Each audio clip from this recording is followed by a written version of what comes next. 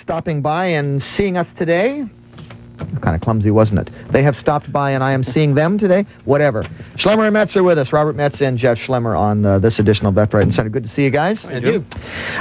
Today we're going to take a look at the issue of sex and the law. And I think that given our discussion earlier, we were talking about the body rub parlors, but it goes, as I said then, it's about a lot more than that. Our laws in Canada are somewhat confusing when sex enters into it, and sex is somewhat confusing to our society.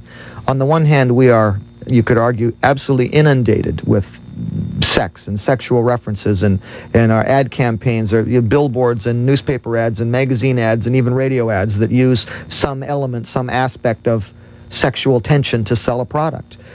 There are now explicit magazines and movies available at corner stores, which 10 years ago wouldn't have been available anywhere, or 15 years ago maybe, in the country. Now we take them as kind of a given that they're there.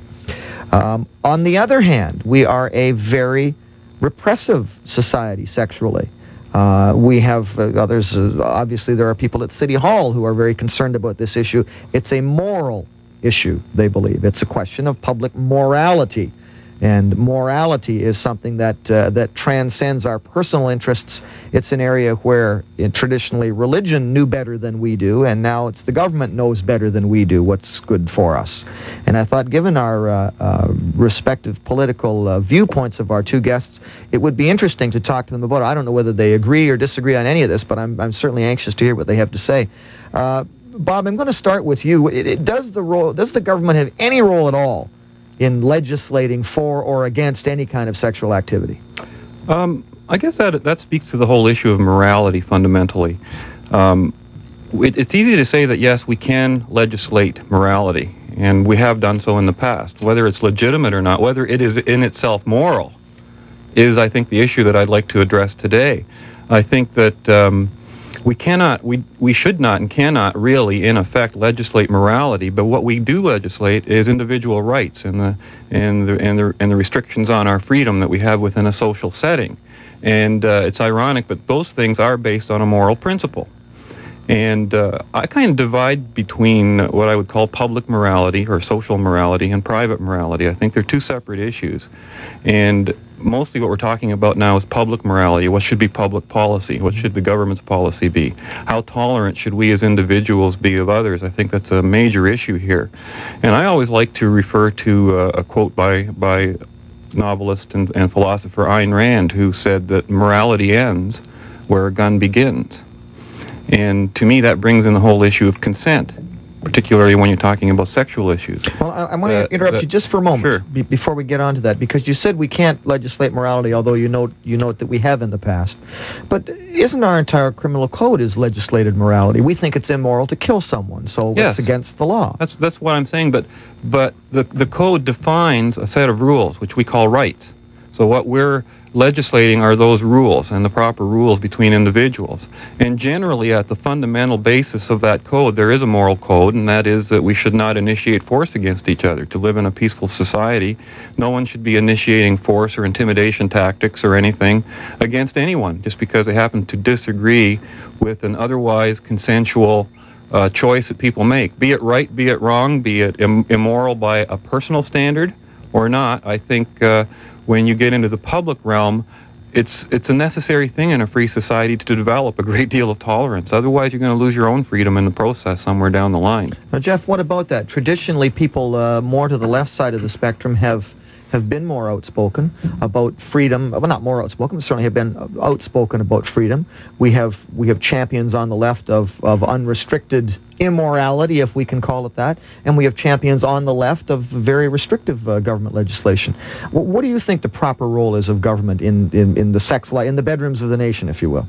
Well, I think that the role of government is to test the winds of public opinion and to try and mirror public opinion as much as it can, bearing in mind the realities of life, such as that you can't necessarily regulate everything you think you can. We found out with Prohibition that the majority may have voted saying we don't want to have any alcohol in the country, but you're still going to have alcohol in the country. So they have to be sort of pragmatic about it. I look at something like, for instance, several years ago where they brought in the restriction on the number of strip joints that we're going to have in the city, and they said, okay, you've got the ones that are there, we'll grandfather those, we're not going to have any more. That to me, that was sort of an attempt to sort of say, okay, we're trying to sort of be somewhere in the middle on the thing. But it is an interesting issue in the sense that I'm sort of thinking about why I think what I think and then what the rationale for it is. And at root, I think you're driven back to sort of, there are just certain things you think this is just the way they ought to be. Like in my case, I'm not keen on body parlors, but I can't really give you all kinds of great reasons for it. It's just what I think. Is it dangerous, though, to have folks who can't give us reasons? It's just they kind of think this, and now I want to turn it into a law. Isn't that a little dangerous? Oh yeah, and I'm not suggesting that just because I think that has any weight whatsoever in either direction. But there are many people who would say the same thing. The Bible tells me so, or my mom told me, or whatever the case may be. And I really, beyond that, I don't know, but I sort of think it's wrong. There are people who will try to make laws based on that kind of assessment of a situation. Well, yeah, and say it's unusual for me in the sense that I generally talk about saying I want to get back to why. What's the rationale for this? Does it make sense to do this from a public policy perspective?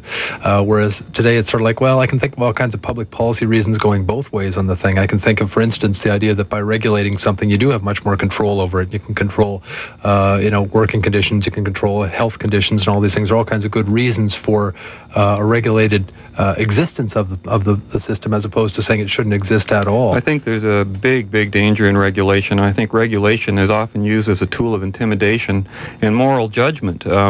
Look at some of the things that were suggested with these body rub parlors. That first of all, they almost put them out of the nature of the business they're doing by telling them not to wear non-transparent, or telling them to wear non-transparent clothing, no touching allowed, and all this kind of thing. Inspectors, police. This is intimidation. And to suggest, as I guess Councillor Cheryl Miller says here in the paper, if operators don't like these provisions, they can take us to court. Well, that's another, sort of a threat, an intimidating threat, that if you don't like this law, well, we're going to take you to court. So when we talk about regulation of these kinds of industries, I think we have to be sure that we're talking about the same kind of regulation that would apply to any other legitimate business, not necessarily in these industries. But it seems like people are uncomfortable with identifying what the business really is. When you talk about you say the word sex, clothing and so on. You say the word sex, and people just seem to go crazy because sex is such an intensely personal thing. I mean, what I like is erotica. What somebody else likes is pornography. Mm-hmm. I mean, that's basically the bottom line with all sexual. You can apply that to everything. And if you go through every single sexual, let's say, industry, there's or anything to have to do with sex in the law. You've got abortion, gay rights, you've got censorship, pornography, restrictions on advertising, you've got prostitution, strip clubs, you've even got phone sex. There's a booming industry. Mm-hmm. Now, to me, each one of these things could be within the realm of morality or outside morality in terms of my personal convictions. One person may have an abortion that I think is appropriate and moral, and another person may not. They both have an abortion. Mm-hmm. They both have that same choice. But one person may need it to save their life. The other person may be using it as a convenient way to get a free birth control on the taxpayer. I think that's immoral. The same situation with even, I can understand the discomfort of a lot of people with even things like strip clubs. I think it relates more to a threat in the home. Mm-hmm. I can understand perhaps a spouse feeling a little uncomfortable if their spouse is going to these places, if they don't like that. And that discomfort generally shades their whole opinion on how all of society should operate. So is that a situation where they're looking for the law to step in to resolve a problem that they can't resolve on a personal level? In some subliminal sense, yes. I don't think a lot of people are thinking of that in terms of pure explicit, going out and banning behavior. I don't agree with. But if you do have a spouse who is going to engage in that behavior, whatever it may be, and the behavior is then prohibited by law, it makes it a little easier for you to kind of maintain your position, doesn't it? Right. But it also has other consequences for other people who aren't in those situations. I mean, the sex industry is probably big because it services so many different types of people. There's a lot of people out there who are alone, who don't have a regular sexual partner, who may never get married, may never be their children's mom, as Dr. Laura calls it, And it's these life choices that you make that determine your moral actions from then on. If I decide I'm going to be a parent and that my first priority is to my kids, some of these activities are definitely immoral. in terms of getting involved with them because it can mess with your family and that kind of stuff. If, on the other hand, I'm dealing consensually with other people who share a certain lifestyle, and it's not to say one person fits one lifestyle all their life. People go through things in stages, you know, and you have all kinds of reformed strippers or people that went from a religious background into the sex industry. It goes all over the place. So people are at different stages in their life, and for the government to get in and regulate these things, other than sensible regulation, like, you know, I don't disagree that with things like little 500 meters from the nearest school and that kind of stuff, and regulations of safety and propriety that would apply to everyone. That's the only place I can see really regulating consensual adult behavior. And you can go down the list and you can sort of say, here's ones that genuinely do serve the interest of the customer or of the worker, and then there's the other ones that are clearly intended to do something other than what on the face of it they do, like the one about the non-transparent clothing or the registry of clients' names. As one of our callers pointed out today, under the laws of Ontario, if you were a woman, you could walk to work topless. But once you got work there, you'd have to get dressed to work. And that seems, it's not a safety, it's not you're not dressing in safety clothing. It does seem a little ludicrous. We're going to pause for a moment. Now, the lines are open, too. 643-1290, star 1290 on the Cantel. If you want to join our discussion this morning about sex and the law with Bob Metz and Jeff Schlemmer, you're certainly welcome to do that, and we'll be back after this.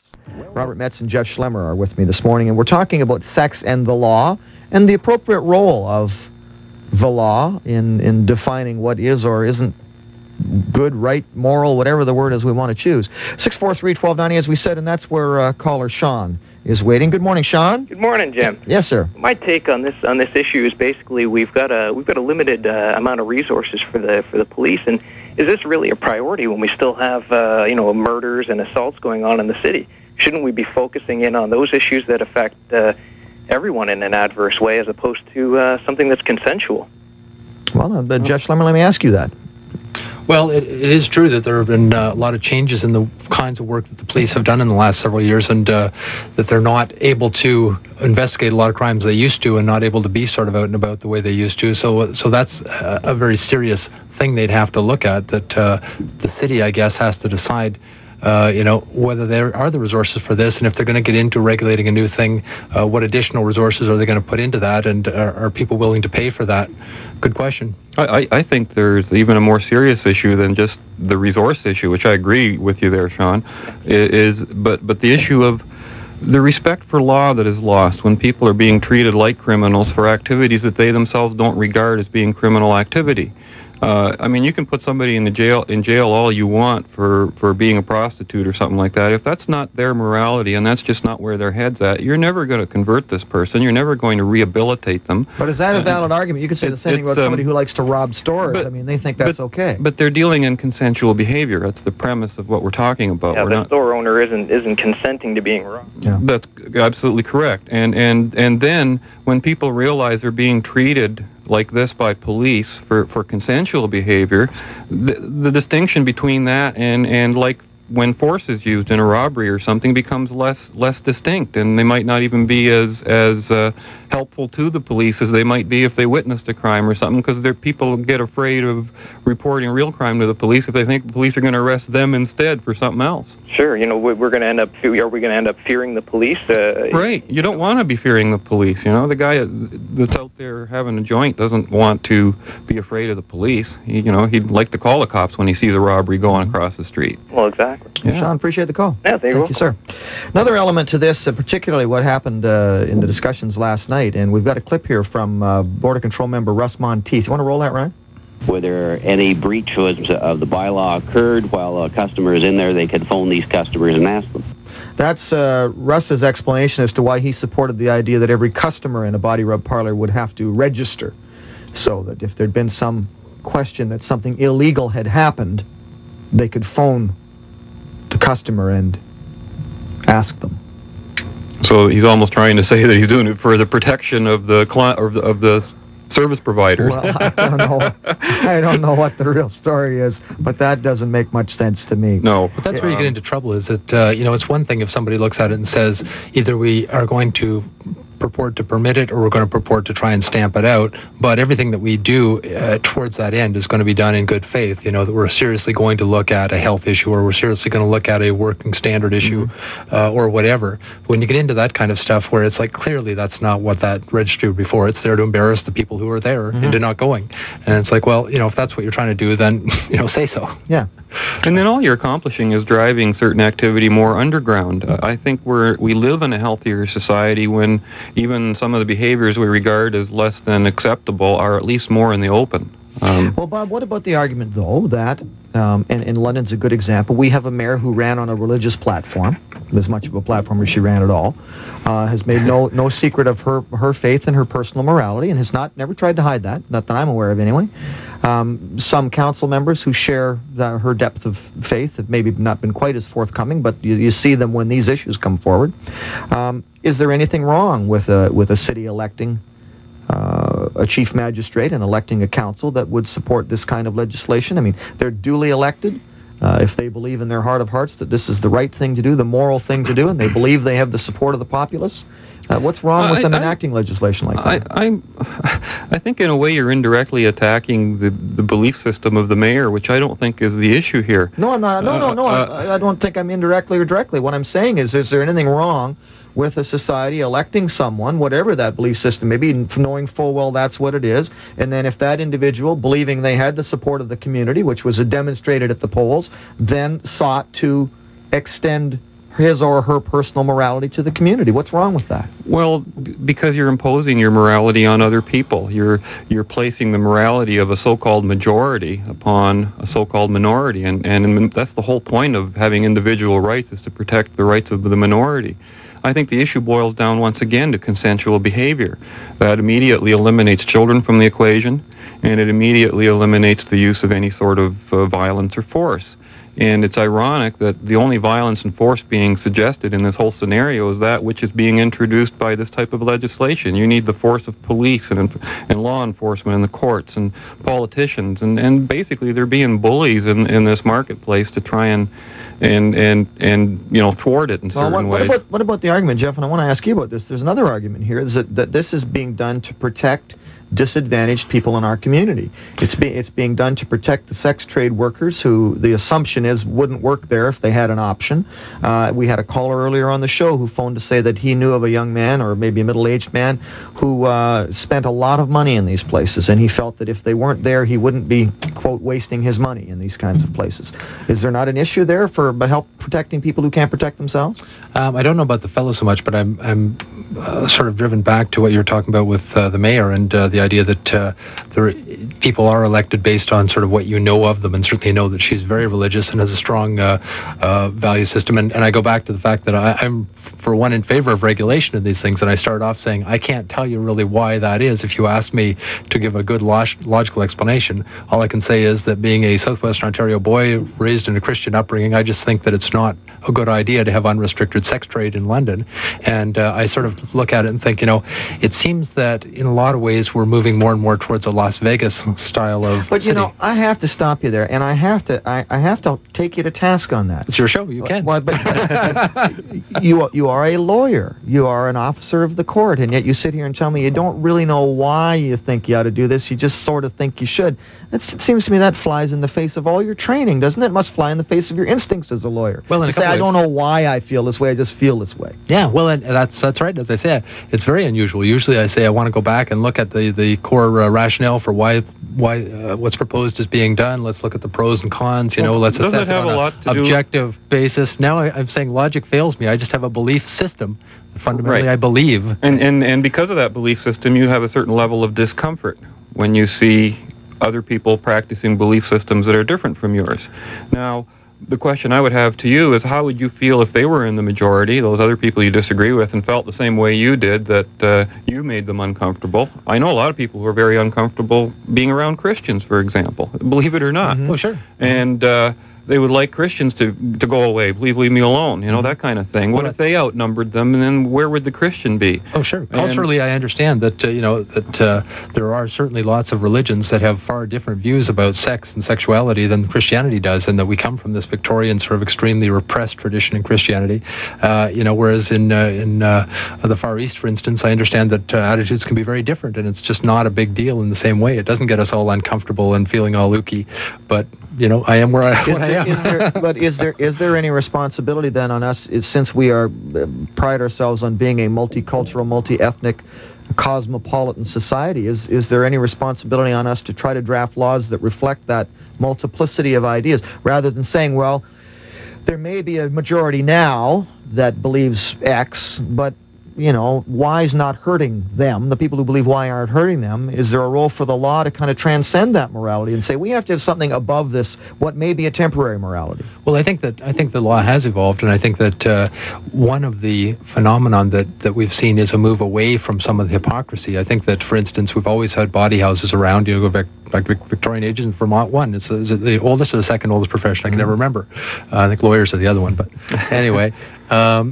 But having said that we've had these things since forever, but we've also had these laws that purported to be very stringent and so on, and that we've tried to get away from having laws that you sort of wink at, and that we try and have dialogue and say, look, what is an appropriate balance here? And we do have a balance, right now that these things do operate legally, my perception is that for some reason in the last couple of years there has been a big growth in this, though, and that's why the issue has come to the fore. I had read somewhere that London now has as many massage parlors as Toronto does, because they regulate theirs and we don't regulate ours. And it's a question of, well, we're only a tenth the size. What's going on there? And is it something we should be looking at as a society? It seems to me that there is a very obvious answer to what's going on there, and that is that people want to patronize them. Mm-hmm.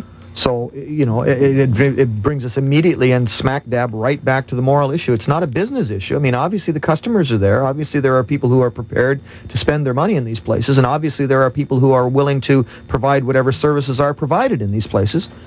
A willing exchange of goods and services or money for service. So if we look at it from a government point of view, why would we want to regulate it? What else do we regulate? We used to regulate liquor licenses. We sort of do, but not very much anymore. Not really. Pretty much anybody with a good background and a reason to have one can get a liquor license. But there was a time when they were very constrained too. Yeah. I think the biggest, incentive for regulation is simply money, taxes. And I think that regulates a lot of it. A lot of these activities, like, having sex is perfectly legal with anybody you want, as many times as you want, with as many partners as you want. Just don't ask for money. Although technically that's legal, you're not allowed to solicit. But and that applies with all of these industries and the sex trade. All these activities go on outside a commercial sphere. As soon as they step into the commercial sphere, that's the thing that's illegal. And then it's very hard to control when you're in such a private situation with someone. You don't know that person's going to be declaring all the money that they get. Mm-hmm. You don't. And this is what I see as the big impetus. It's very interesting. In the paper the other day, again, Cheryl Miller said that the regulations regarding the body rub parlors are tough, but not as tough as they should be. She would have liked to see a $5,000 licensing fee. So I'm thinking, well, wait a minute. Here's a person who supposedly is against these things, would like to see them outlawed. But if they're going to be there, hey, give me my cut. And I just think that's extortion. That's hypocrisy. What a lesson in morality. Like, they can't license anything without charging a big whack of money for it. Well, exactly. And I think that's unrealistic regulation and licensing. I think licensing is legitimate only to the point of, I guess, the equivalent of registering your property with the government, just to let people know you're in business, mm-hmm. that you're there, that you have agreed to certain rules and regulations regarding the roads that abut your property or whatever. Mm-hmm. And that's it. That's all it should be. But I worry that this is a phenomenon that's driven by sort of the, I hate to say decay of society, but since 1990 when the recession hit, things have gone downhill for a lot of people. And when that happens, it seems like you see a rise in gambling, you see a rise in the sex trade, you see in all these things that to me I would take as a sign of an unhealthy society, as an unhealthy community. And ideally you'd make people not want to be involved in this stuff. But I think, for instance, if it was the case that our unemployment rate wasn't so high, would it be so easy to find people who wanted to do this work work. And I But wonder. aren't we going to find out? Articles yesterday in the paper and an article today, Garth Turner's article, pointing out, and he's certainly not alone, saying that it appears that we are on the cusp of another serious wave of prosperity in North America. That there are a few naysayers, but by and large, all the indicators seem to point to a period of prolonged and increasing prosperity. Should we be reacting now? We should be drafting laws now, even if you're right that in this downturn we may have become a little less, quote, moral, whatever that means. But wouldn't we not be better off just to wait? I mean, if it's going to turn around, if the economy's going to pull out and we're going to have unemployment back to our whatever the regular levels are and so on, this should go away then, shouldn't it? If that theory is correct, it's going to be self-correcting. For one thing, we've had unrivaled prosperity for the last 3 years. It's just that you don't notice it unless you're an investor.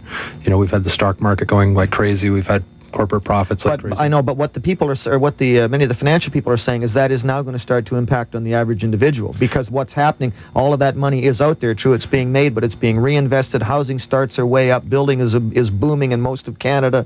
Consumer spending is up. Consumer confidence is up. Inflation is down. All of these things. Well, I hope it's true, and we'll see. I think at the bottom of your suggestion there, Jeff, was some sort of assumption that people who get into the sex industry as the service providers, let us call them, are there out of some sense of desperation. That's constantly a theme that comes from people who... No place else to go. Yeah, but I've had lots of clients who were in that boat. Well, in some sense, that may be true, and some people make those kinds of choices, but I think if you look at the overwhelming majority, I mean, how big is the sex trade in say, the United States and Canada? When you look at the figures, it's like in the multi-billions and billions of dollars. And a lot of people are there because they want to be there, and that's hard for a lot of people to understand. It's the same thing ask most of any stripper that works in a strip club. Are they there out of, desperation and stuff? Very few. People will do things that they might not otherwise do, but nevertheless, they're still making a moral judgment that this is better than my alternative. Well, that's the and issue. to take away that alternative. What kind of alternatives have the government posed till now? What else could they be doing? Could they be sitting on welfare doing this, or could they be working in the auto industry doing this? Well, I think the more that the government tries to do, the more desperate people it'll throw into the can of soup, because the government just messes things up. It gets in the way. People have to work out their problems in their life. I agree with you too, Jeff, that a lot of times some of this behavior is unhealthy. I think, but it's behavior. It's not the thing itself. I mean, everybody has their compulsions, and one guy's compulsion is coffee. The next guy is the video display, terminal. Gambling is money away. Another person is sex. Everybody has these problems, okay, and it may be at a part of their life or not at another part of their life. But to get the law involved, I just don't get it. As long as there isn't any criminal activity. Well, yeah, and when you come down to the so-called victimless crime, that's the big question. Do you force somebody to be good, so-called good, or do you encourage them to be? My obsession is gravy. Gravy. I can't have mashed potatoes without gravy, even though my doctor says I have to stop. We don't have to stop the program, though, and we still have lots of time for you to join us at 643-1290 or star 1290 on the Cantel is Left, Right, and Center with Robert Metz and Jeff Schlemmer continues. Jeff Schlemmer and Robert Metz, my guests, as they are every Wednesday on Left, Right, and Center. And we will remind you that they'll be back next Wednesday. I won't be here. Eddie Matthews will be here, but the guys will still be here for all our regular features are in place, and Talk of the Town is in place with Eddie, and you're going to enjoy him. He's a great guy, bright fella, and I'm hoping that I'm not hoping, I know you're going to stay with us throughout the next week while I'm away and give Eddie your support. The guys will be here too, and the Book Lady cover to cover with Carolyn Young and Phil McLeod. All our regular features still next week. Eddie Matthews sits in for the... Can't say vacationing because it's not a vacation for the... Is he in the center or is he on the left or right? I'm not. You guys will have to sort that out. Right. You'll have to sort that out with him next week. We're talking about sex and the law today and the place of morality. Is there a role for law in defining morality and what is good and what is bad, what's moral and what's immoral? And I think we've all kind of conceded that question of what's moral and immoral is subjective. But, Bob, I think you raised the issue earlier, I think it was Bob, about people with a personal religious view and people with a religious view of morality, and this issue of Jeff mentioned the breakdown of society that we talk about a lot. There are people who believe that those two are intimately associated, that the problems of society today would not be there if we had somehow managed to maintain the religious integrity of our society that we look back fondly on. I think most historians don't find that relationship to be quite that simple. There was more visible religiosity, if you will, in Canada 50 years ago, but whether we were any more devout, a country certainly remains to be seen. We were certainly much less tolerant of a wide variety of things than we are today. What about people, though, that believe that because their wisdom is divinely inspired or divinely delivered, and it's not just Christians, most people of faith believe that there's some divine revelation at some point, that man's law must be brought into accordance with God. God said such and such and so. How can we not, we are imperfect, how can we not defer to his perfection and simply copy the moral code that he or she or whomever you believe in has laid down, and that's all we need for our laws? Well, you're strictly speaking to the issue of me taking my religion, for example, and imposing it on you. I don't think that's legitimate in any way. I wouldn't want to see one Christian religion impose its view on another Christian religion. But what if I'm absolutely convinced that I'm right and that mine is the way and the truth? But your rights end where my nose begins, basically, okay? But what if my faith tells me that's not the case? Well, my faith tells me I have a responsibility to bring the word to you. Then you and I will have a conflict, and that's what causes conflicts, is when people don't respect each other's rights. And because I will not allow you to impose your values upon me. I'm not that type of a person. And therefore, all you're doing is creating a conflict. And I know a lot of people will say, well, I'm contributing to it too because I'm resisting. But nevertheless, I don't consider that a moral action if you have to use the force of government to impose your point of view on me. But to speak to this religious issue, I got to tell you, I know a lot of people who are not religious at all who would totally support the idea of banning all of these things, all of these sexual things. So I don't even think that so much is the issue. I see a lot of it as being a great feeling of discomfort. And even the people who are criticizing these things exhibit what I would almost call shame, because they don't want to come right out and say, okay, I disagree with this, let's ban it. They want to regulate it out of existence, and as so to say, well, yeah, we'll tolerate you, but not really. We're gonna shove you over here. It brings to mind even the issue you brought up last week about the strip club owner in St. Mary's, whose charitable contribution to a boys' club was turned down, and everyone was commending the courageous convictions of the people who turned it down. But when they informed Mr. Smink about not accepting his contribution, they didn't sign the letter and they didn't give him a reason. That's not courage. I think that's a bit of cowardice. So that if you are even going to go out and judge other people, even if you believe you're right, the onus is still on you to state that case and make your moral case, not just to pass a judgment and say, well, that's it, sorry, game over. Let's go to the phones now. 643-1290 is our landline, and star 1290 on the Cantel. And David joined us. Good morning, Dave. Hi, how you doing? Great, thanks. That's good. Just a pretty neat issue this morning that you have. Oh, great. And what I was just, we were talking about a little bit about religious and morals and things like that.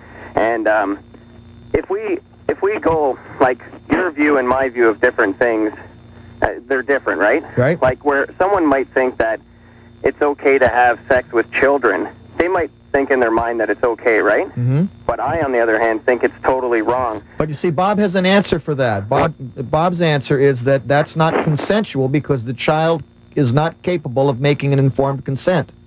He's not at the age of consent. Not at the age of consent. So that's not a debatable issue. That's an immutable position. Does that make sense? But who defines the age of consent? Like, is that moral, or like who defines that age? Like, if we're going to go, and as you were saying, which I just heard, which was good, if we think there's an all-powerful God up there, which I do too, then if we want to go by the codes, like there's the 10 Commandments, and you can just use those 10 Commandments to base all the things in your life on that. And if something's not going according to those 10 Commandments, then I think you have to check and see, what you're doing. What does the 10 Commandments have to say about body rub parlors, though? And I'm not being facetious. Is that sexual immorality? But it doesn't say sexual immorality in the 10 Commandments, does it? Okay, well, as far as I know, in the Bible, that you need to be married before sex is okay. Does it say that in the 10 Commandments? I don't think so. Not necessarily the 10 Commandments, but throughout the Bible. Well, if you read scripture passages, there's all different kinds of things. But what about people who don't believe those scripture passages? Well, that's their choice not to believe it. Exactly, but is it also their choice not to be subjected to laws that are based on those passages? Okay, well, Diane Haskett was voted in again, and she has a moral standing on these issues too. Exactly. Right? And as you said earlier, like, if we voted her in for that, then she's obligated to hold up her her values that she has and run the city by that. Mm-hmm. Well, she's obligated to be upfront with her values. Whether she's to run the city on that basis, I'm not so sure. But so how many of those, if it's only single men, go in those? See, we're losing you there, Dave. Pardon? I said we're losing you. You're fading in and out on us. Sorry about that. Is that better? Yeah, so far. So you were saying? Okay, anyway, so what I was saying is I'd like to know if all those people going in the massage parlors and things like that, are they all single? I don't know. So that's another issue, too. Well, for whom? Why is that any of my business or your business or Diane Haskett's business? Well, it's my business because I think that's morally wrong. So if I believe something you're doing is morally wrong, David, then it's my business, and I have a right to come to your house or get some legislation and tell you... What are you basing your morals on? I'll base my morals on the Bible, what I believe. Well, and that is the ultimate authority, no matter what. I don't think it matters what anyone says. That is my ultimate authority. Well, see, that's where the discussion stops, because anytime anybody says this is the absolute answer, then there's no point discussing it anymore. There are people who do not believe it's the ultimate authority. Okay, but I remember you go in the Old Testament and God said... No, it doesn't matter. We're not talking about that. Your ultimate authority is your reason, your process of reasoning, what makes you arrive at your conclusions. Now, I understand you're trying to get at an issue here with religion, morality, and things, and especially when we're talking about sexual freedom, I think there's one dimension we haven't mentioned yet, and that's sexual responsibility. And I can certainly see where our government has failed us in that respect, because there are consequences to a lot of actions in terms of sexual irresponsibility, everything from disease to unwanted pregnancies that are often placed upon the burden of society. And in that sense, we do have a right to make sure that people are responsible for the consequences of their action. And I think that's as far as a legitimate free society can go without violating anyone's freedoms. Okay, but in the Ten Commandments it says... No, wait a minute, no, wait a minute. No, we're not talking about the Ten. It goes beyond that. Okay. You've already said what you believe and why you believe it, but the question goes beyond that. The question is then, do you have the right to impose your beliefs on everyone else? Do you have the right to, would you want the law to do that? If you had the ability, would you want the law to completely reflect the laws laid down in the Bible? And make everybody forced to conform to them, whether they believed in the Bible or not? Do you think that's okay? It's not a trick question. I think the people who have the power to let things be open and let things be closed should enforce them. Because it's not my laws. God has handed those laws down. So you think then, you're ducking my question, but I'm getting the answer anyway. You think we'd be okay if we ran the society according to what the Bible says? Yes. And even people who don't believe in the Bible would be forced to conform? Well, that's up to them. Well, no, it's not up to them. It's up to you if you're setting the laws.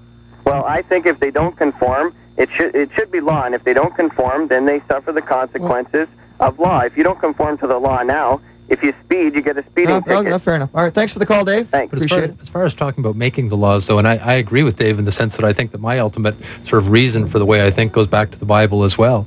The difference may be that I recognize that as a Christian, I'm a minority on this planet, that we don't run things, and that I happen to believe this, but a lot of people don't. And if we're all going to live together, we have to find a way to accommodate the different viewpoints. And it may not be unfair to say that if I happen to be elected mayor, well, maybe I'm going to push my view a little more than I otherwise would.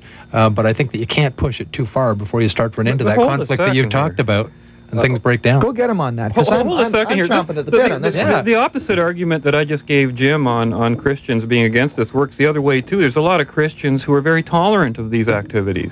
I know a lot of them, and they're devoutly Christian. Well, there are people who would say, though, that they are not Christian at all, or that the two could not coexist. Well, I don't know about that. I think one of the major factors of being, quote, religious is to develop a certain tolerance for the beliefs of others. It's ironic, though, that one of the reasons that we even earned our freedoms over the thousands of years in the past was over religions arguing with each other, and they never wanted one religion to get control of the state. Well, let's go back to the phones where Dave's waiting. Hi, Dave.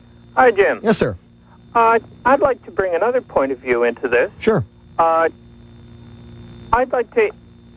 think that our government has a proper role in promoting and protecting the traditional institutions and values of our society. I think that for instance, in the British North America Act, where it speaks of peace, order, and good government. Yes. I think these are good things in the proper role of the government. Mm-hmm. And isn't individual freedom a value? In balance with others. For instance, I think the sex trade is disorderly, and it's a threat to the traditional values of our society. I think it should be very closely restricted. Well, restricted or eliminated. If you think it's bad, why not eliminate it? I'd like to see it eliminated. I don't think it could happen. Well, what would you do to someone, say, after we eliminated prostitution and we caught a prostitute and her customer? What would be the penalty in your mind? Well, how many years would you give them in jail, or what fine would you levy against them? I can't say specifically because well, you're passing a moral judgment here. That would require a specific set of circumstances, but I think there ought to be penalties for them both. Well, what do you think would be appropriate, though? If somebody said to you, Dave, we need to know, what do you think's appropriate? What would you do to them? I'd like to know, do we have somebody with repeat offenses? We do. Yeah, we have both a prostitute and a customer who have been caught before. Set up a deterrent for others. Well, by doing what? Jail time, I suppose. You put them in jail for having sex with each other. You'd put them in jail. Yes. Now that's immoral. I have to pass a judgment here. A statement like that scares the heck out of me. To think that someone would be willing to put a fellow citizen in jail for consensual behavior that didn't even involve them. I think that there's a greater role for the government than simply preventing us from putting guns to each other's heads. I appreciate the call, Dave. Thank you. Good to hear from you. 643-1290. May I say that I share your fear, Robert, at hearing that. John joins us. Good morning, John. Good morning. Yes, sir. What's your guest's name? I couldn't catch his name. Robert Metz and Jeff Schlemmer. Okay. I'll ask him a simple question. Well, it's a little silly. Which one? What's 1 times 1? 1. 1. Why? Why? Yeah. Can you change that? It's just a rule we've agreed upon. Because it's a basic mathematical rule, law of identity. Exactly. Yes. Exactly. If you view science, life, as I've listened to one mathematician point out, that he views life as a mathematician. Life is based on simple mathematics, not because you think is 1 times 1 equals 1, because that's the way it is. Because it is, yes. Okay, therefore, if you view whole issues, whether it's sexuality or behavior, what it is, there's a standard, normal behavior. If you look at it from a mathematical point of view, not from a religious point of view, that's another issue. Well, there may be behaviors that are more popular than other behaviors. No. I'm talking about straightforward scientific research. Well, yes, so am I.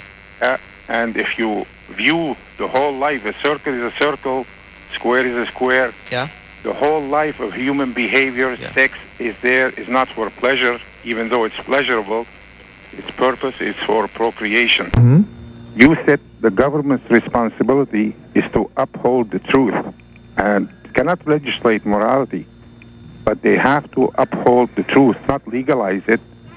Whether you do it or not, that's your business. Mm-hmm. That's all they have to do. You can argue from now until doomsday.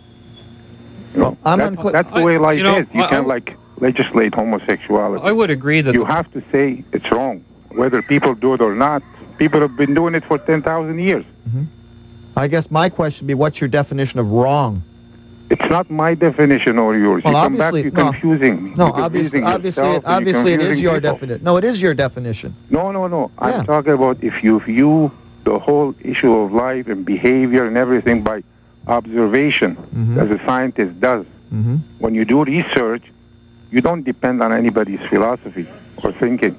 Well, you see what does when you do something. So what you're saying then is that just to identify homosexuality then is wrong because it's not part of the norm. It is. It's wrong. Let me ask you this question. Is it normal for a species, for example, is it normal for a species to breed itself to extinction? Well, you You see, you're again getting off the subject. No, I'm right. No, I'm smack. No, sir, I'm smack on the subject. If you don't want to talk about it, that's fine. But I'm smack on the subject. Is it normal for a species to exceed its room to live and the available food supplies until it multiplies itself out of existence? And the answer to that, sir, is yes. It happens all the time. So to use a scientific argument and say because homosexuality does not contribute to procreation is therefore unnatural is simply avoiding the very rules that you seek to invoke. We have to pause for a moment. We'll be back with more on Talk of the Town. I guess, guys, I want to come back to where we started today, which was the role, really was the law and sex, and we've kind of grown beyond that, and that's fine. That's what the show is all about. But in this particular instance, Jeff, you indicated that you're still a little uncomfortable with laws like this, even though you have a kind of instinctive sense that we do need them. I'm going to put you on the spot. If you were a counselor, would you be voting to restrict this kind of business in this fashion? I would be restricting it in some of the fashions. But for me, I would be going out and saying, look, I'm just uncomfortable with this personally, so that's how I'm going to vote. And I wouldn't be trying to do any tricks about saying we need names so that we can call people in case somebody breaks the law. That to me is just dishonest. But I would go in and say, look, you elected me. This is a belief that I have. There's nothing wrong with still having some beliefs, which isn't to say that I wouldn't try to modulate them and be pragmatic about it and accommodate other people. But, I just happen to believe it's not a good idea to have unrestricted growth of these, so I would regulate it. Bob, what about you? I think it is wrong to have beliefs that require the violation of another person's right. I just think that is wrong. And whatever I may believe, I've never visited a body rub parlor, don't ever expect to, never ever picked up the phone for phone sex, but I would never stop somebody else from doing that because I don't believe in it. That's not a free society. This has been Left, Right, and Center with Robert Metz and Jeff Schlemmer. We're here every Wednesday from 11 o'clock till 12, and we hope you'll join us for succeeding Wednesdays. And if you've got topics you'd like to hear our guests discuss, and indeed the topics you'd like to engage them in discussion on, please feel free to let us know at any time here at the station. We're always pleased to hear from you. So you guys will be back next week with Eddie. You're going to take good care of him, eh? And you're going to find out whether he's left, right, or center, right? Okay. There'll be a quiz. Don't miss that one, folks. That will be fun. And again, we will be live at the White Oaks Mall on Friday this week, and then live at the Home Show on Saturday. And then I'm gone off to Cuba for a week not on a vacation, a fact-finding mission. We're hoping to interview some special people down there. We'll tell you more about that when we get back, though. So glad you were with us today. Tomorrow, we've got a gentleman that I said earlier was going to be with us today, and I apologize for that. He will be with us tomorrow. Marin Cadell produced a program on the CBC that will be airing tomorrow night about our relative security from government and just how snoopy they are. He'll be talking about that tomorrow. We'll be doing lots of other stuff, too, so we hope you'll join us. For Jeff and for Bob, for Ryan and Tara, it's Jim saying, please take care of each other, mind how you go, and we'll see you tomorrow for the next edition of Talk of the Town. Bye-bye.